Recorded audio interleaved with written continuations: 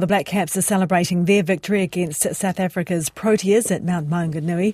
New Zealand wrapped up the first test late on day 4, winning by 281 runs after South Africa managed to frustrate the Kiwis for much of the day. Mitch Santner mopped up the tail, claiming the last 3 wickets as South Africa were all out for 247.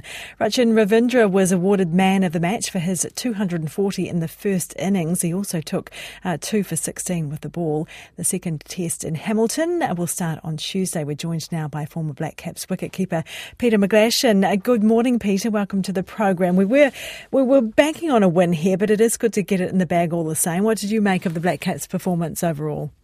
Yeah, I think as soon as South Africa sent an understrength side, the Black Caps were expected to win this quite comfortably. So you'd have to say it was a predictable victory, but one that they had to make, and there were some great individual performances.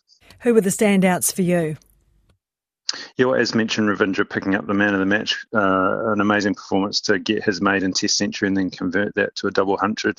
They'll be pleased by Kane Williamson doing well in his hometown, and I think the other breath of relief will be that Cole Jamieson managed to get through the match after having a few lean years due to injury. Yeah, good to see him back. What are you expecting from the second Test in Hamilton?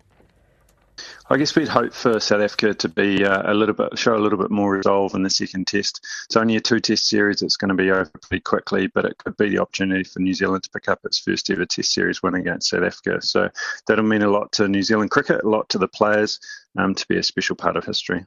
Yeah, history making indeed. But what about preparation in terms of our upcoming test against Australia? Yeah, I think that's probably why New Zealand batted again in the second innings, to try and give those batters a little bit more preparation for the Australian series that's coming up. So I'd imagine they'll take the same opportunities in Hamilton to try and make sure the top order get plenty of time in the middle, because the Australian challenge will be much greater than the South African team, unfortunately. Yeah, what are you predicting there? Against Australia, they're coming off a tremendous series back home for them as well. So I think they'll be up for it. Anytime Australia and New Zealand play each other, there's a lot on the line. Australia bring a strong team, and as we know, Basin Reserve has already been sold out. So I think Kiwis are really looking forward to seeing the old foes in person. Yes, indeed. Thank you very much. That was former Black Caps wicket-keeper Peter McGlashan.